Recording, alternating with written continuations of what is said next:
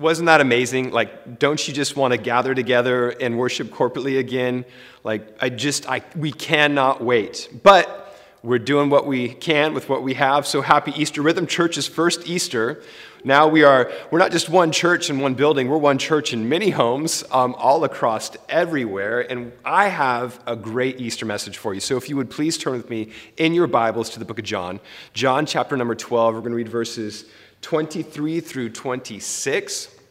23 through 26. If you're new to your Bible, the easiest way to find it is to turn to the very front of your Bible, go to the table of contents, look in the New Testament section. There'll be an Old Testament and a New Testament section, and then just go 4 books down, name John, go to the page number, find the big number 12 and the little number 23 next to all the sentences, and that's where we're going to start. As you guys turn there, like I said, we're one church in many homes, and we're actually in many homes now all across the nation. So I got to give a shout out to Traverse City, Michigan. Got to give a shout out to Las Vegas, Nevada. We got people watching out there. Of course, the North County, San Diego family. We love you and can't wait to gather all together again. And then Seattle, Washington, Woodinville, Washington, Marysville, Washington, any other place that I forgot. Hey, we're so glad that you're joining us. I know we got some people up in Orange County that have been tuning in and watching with us.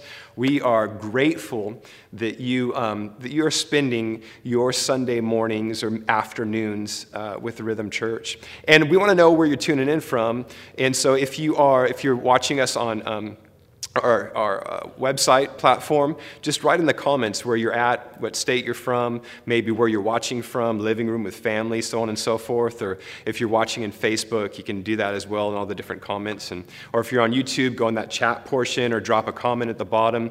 It helps us feel like a little bit more engaged. And as well, you can always throw a thumbs up or a heart if there's a point that you like, or an amen, or come on. Or again, if you need prayer though too, if you need prayer, feel free definitely within the comments just to let us know, because we have people in there, chat moderators, or I don't know what they're called, people in there that are going to pray with you, they're online pastors. We got online pastors for days that are going to pray with you and just want to be there for you. So I'm assuming that if you're in John chapter 12, and might as well, hey, if you're at home and you're there, would you say amen?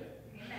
If not, press pause. Here we go. John chapter 12, verse 23, and it says this. It says, Jesus replied, "The hour has come for the Son of Man to be glorified. Very truly I tell you, unless a kernel of wheat falls to the ground and dies, it remains only a single seed. But if it dies, it produces many seeds. Anyone who loves their life will lose it, while anyone who hates their life in this world will keep it for eternal life. Whoever serves me must follow me, and where I am, my servant will also be. My Father will honor the one who serves me." Today, we're actually starting a brand new series on Easter Sunday. It's a great time to start a new series called Nearness. And so today, we just want to talk on this idea of nearness. Let's pray. Father, we thank you so much that we get to gather in all of our homes and our living rooms, bedrooms, and all the different places that we watch from. And Jesus, we just ask now that your presence would invade our spaces. God, that you would be here with us. God, that you would speak to us, that you would speak to our hearts and our minds, that you would encourage us. Father, that you convict us. But Lord, ultimately, at the very end of this message today, we just feel closer to you than when we first started watching. In Jesus' name we pray. Amen. Hey, there was a movie in the late 90s, and it starred Bruce Willis. I don't know if you guys remember. Maybe you can guess, but it had the famous line in there, "I see dead people." Anybody? You guys got it? Which one was it? What was it? Sixth Sense. Sixth Sense. Okay, so we watched this movie back in the day, and it was like this. It was crazy. You're watching, you're trying to figure it out. In the very end, sorry, spoiler alert, in the very end, you actually find out that he's dead. Now, we tried to watch this with our family. My wife and I were like, what would be a good, kind of scary movie, thriller, but not too scary? So we put it on for the family. And, we like family movie nights, I just love them. Absolutely love them. Anytime that I can be with my family, snuggled up on the couch and our comfy cozies, blankets and whatnot, and then snacks galore. My wife has been, side note, my wife has been making homemade popcorn this whole time, and it's been unreal.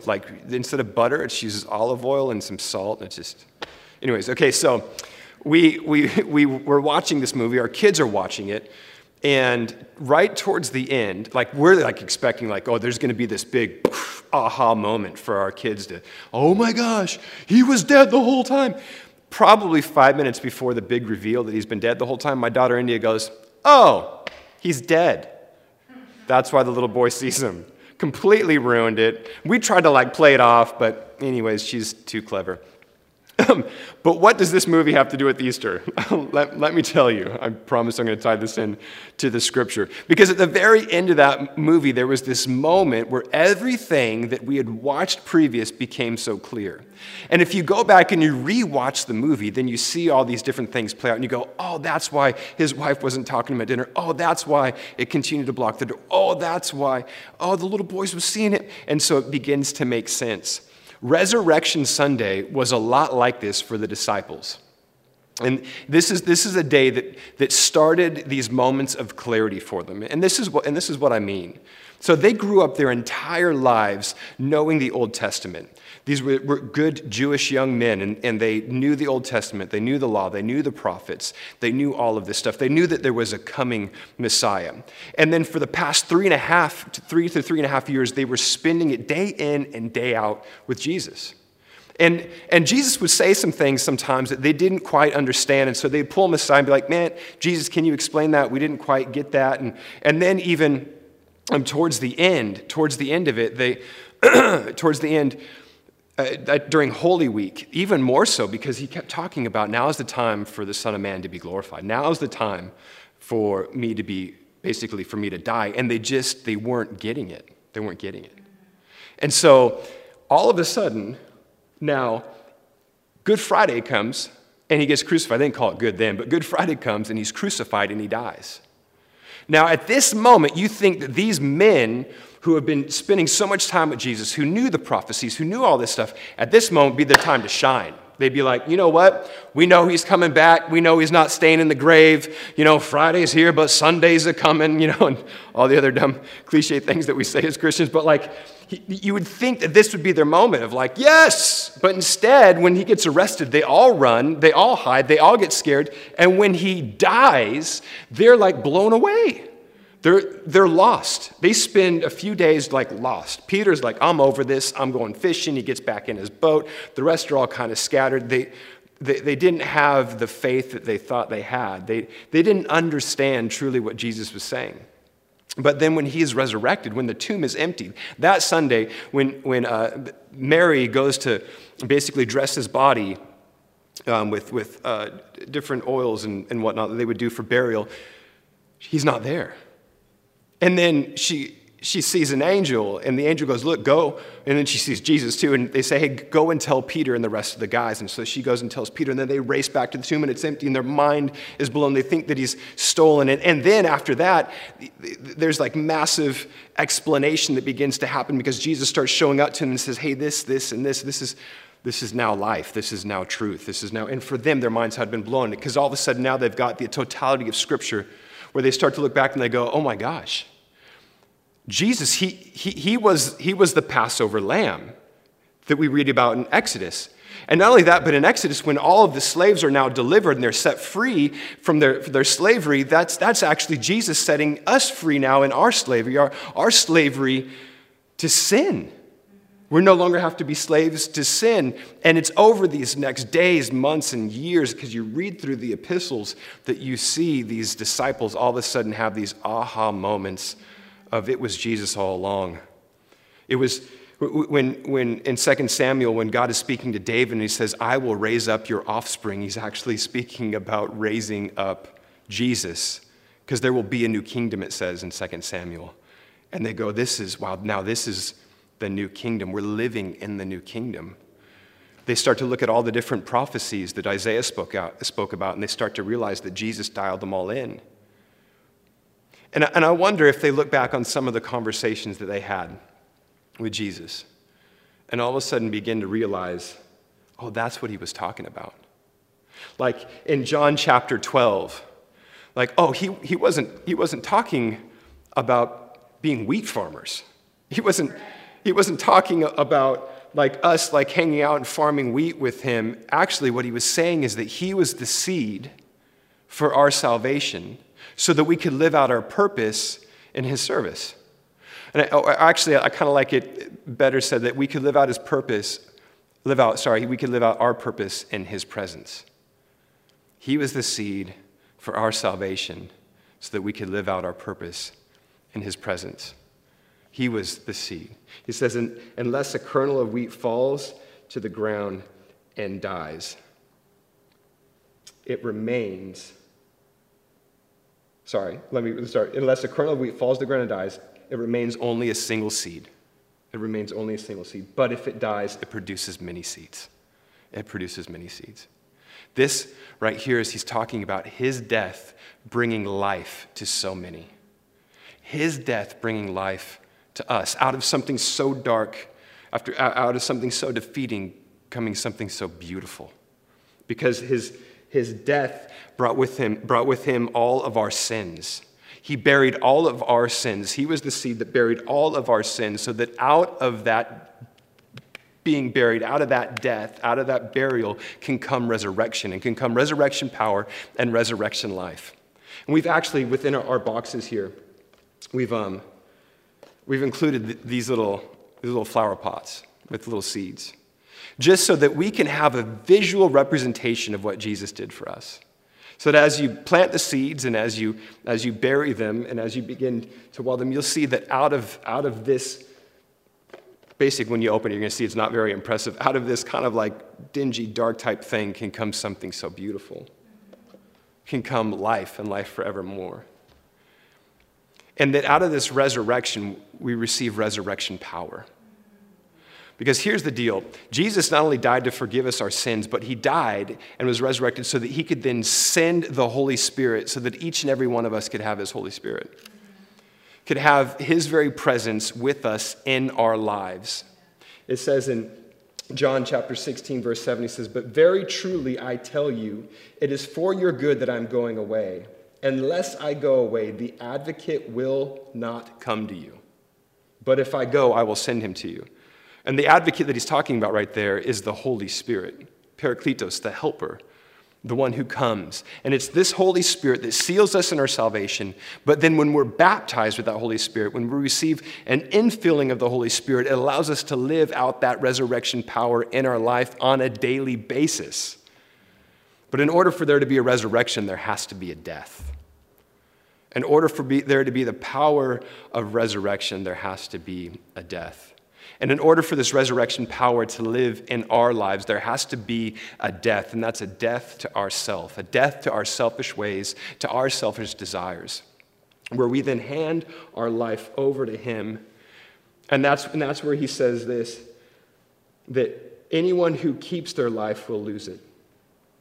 But if anyone who hates their life in this world will keep it for eternal life. Now, he's not saying you got to hate your life. I'm not saying that. He's not saying despise your life and hate everything about it. No, he's making a verbal picture here that if anybody will love their life and want to hold on to their life and is not willing to walk into the new that he has for them, the purpose that he has for them, then ultimately for eternity they will lose their life. They will experience a separation from God because they wanted to hold on to the things of this world too tightly.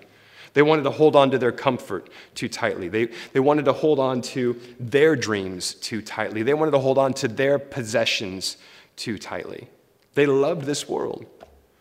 But he says, but if anyone hates their life, and again, he's just using strong language to illustrate that, we're not so attached to the things in this world. I don't hate my life. I think I got a great life. I got a beautiful wife. I got incredible kids, great family. I enjoy. I got great friends around me. I got an amazing staff here at the church. I don't hate life. My life is pretty good.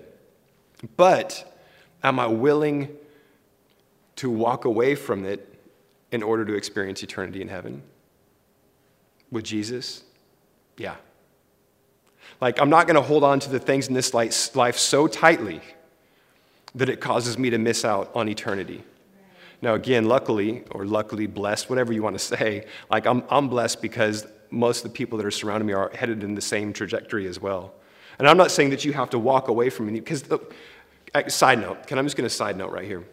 Look, I think it's so important for people who love Jesus to not separate themselves and seclude yourself away from people that don't know Jesus. Because how will they ever experience the love of Jesus if you're not in their life? Right. So I'm not saying that now you walk away from them in order to experience Christ, but what you do is internally is you have to realize that, like, I'm willing to trade all of this for this. I'm willing to lay down all of this to go with Jesus. I'm willing to do it. He is the seed for our salvation. I'm willing to lay down my life and experience a death in order to have resurrection power. And I know so many of us right now, like, we're evaluating our lives. We're looking at, like, what's going on and how is my family life, how is my marriage, where's my job, all that other stuff. And you're probably starting to see that so much of the hope that you've had in this life is based in things that shift and change all the time.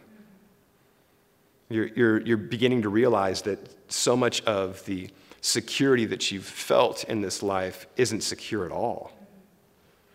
And that's why it's so important that we take all of that energy and all of that effort, all of that life that we placed into it, and we place it into Jesus, our salvation.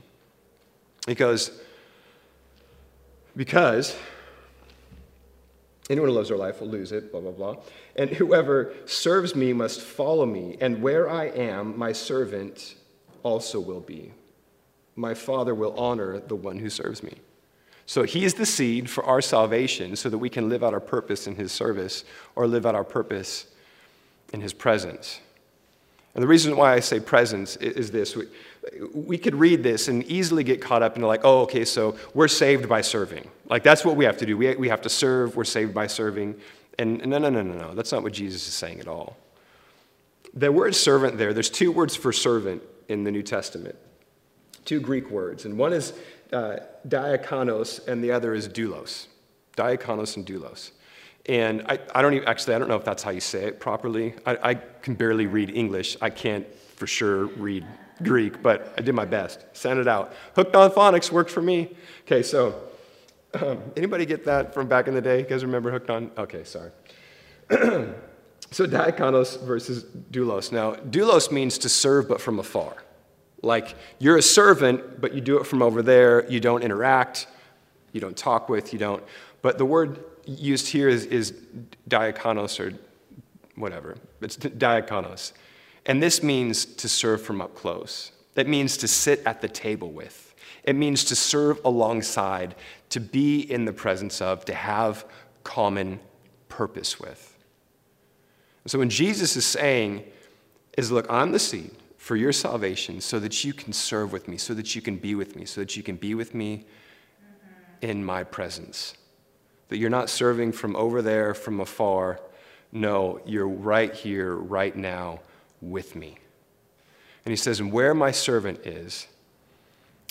I am, there my servant will be also. This is him saying, look, there's a promise of salvation for you.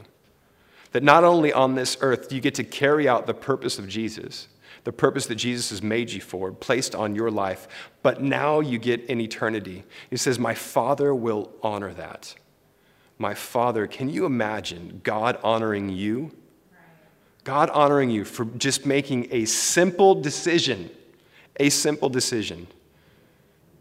decide to give your life to Jesus, to not love this life so much that you're not willing to give your life to Jesus, and then spend now eternity with him in his presence. And God honors that. The Father honors that. So I just wonder, did the disciples look back and go, oh, that's what he meant? That he was going to die so that we could live. That he was going to die so that we could experience his presence on a daily basis, so that we could experience his forgiveness, and so that we could spend an eternity in heaven with him. I know that on a day like today, we get so caught up in everything sometimes but Jesus. I mean, I'm sure some of you guys right now are just listening going like, okay, hurry up, because we're cooking some food, or we want to get to brunch now. We got some cinnamon rolls and some fresh squeezed OJ and whatever else. Yeah, that's all I want for Easter is some cinnamon rolls. They sound really, really good. I have not had bread in a while. But I'm eating a lot of other stuff, though. I'm definitely working on that COVID-19, if you know what I'm saying. But I just wonder where you're at right now. What is your day fulfilled with? Like Aaron said earlier, is this a day that's really just set aside for you to praise God? Is this a day just set aside for you to experience the clarity of what's really important? For you to experience the clarity that on a Resurrection Sunday the disciples began to experience, the clarity of Jesus in your life. And maybe you're sitting there and you're watching because it's Easter and somebody said, hey, if you're going to do something for Easter, might as well watch this. And maybe you're sitting there at home and you're not saved. You've not given your life to Jesus. You have not experienced this resurrection power in your own life. Well, I'd like to invite you to. If you want to experience freedom from your sins, freedom from the slavery of sin, if you want to experience brand new life, if you want to experience a fresh start, Easter Sunday is the perfect day to do it. And all you have to do is just make a decision that I'm not going to hold on to this life so tightly. I'm not going to love it so much that I'm not willing to lay it down for Jesus. And so if you're out there and you're saying, man, I want to do that, Jeff, then the decision right there has then given you salvation. To say, I'm going to follow Jesus now for the rest of my life. But I would love to lead you just in a short prayer. And this prayer doesn't make you saved. Like I said, the decision does. But this prayer is just going to be real quick. And it's just going to be me helping you start a conversation and me helping you articulate what's actually taking place in your life right now. So wherever you're at, just repeat these words after me and say, Dear Jesus, today I decide to give you my life. I thank you for forgiving me for every sinful thing I've done or any sinful thing I will do. Teach me to be loved by you and help me to live my life loving others the same way. Amen. And if you prayed that prayer, we want to know. Please let us know. You can let us know in the comments. If you can go to our website, myrhythmchurch.com, you can actually go to our little Easter page there. And actually, on the very front of the page, there's going to be a little thing that says communication card. Just click on that.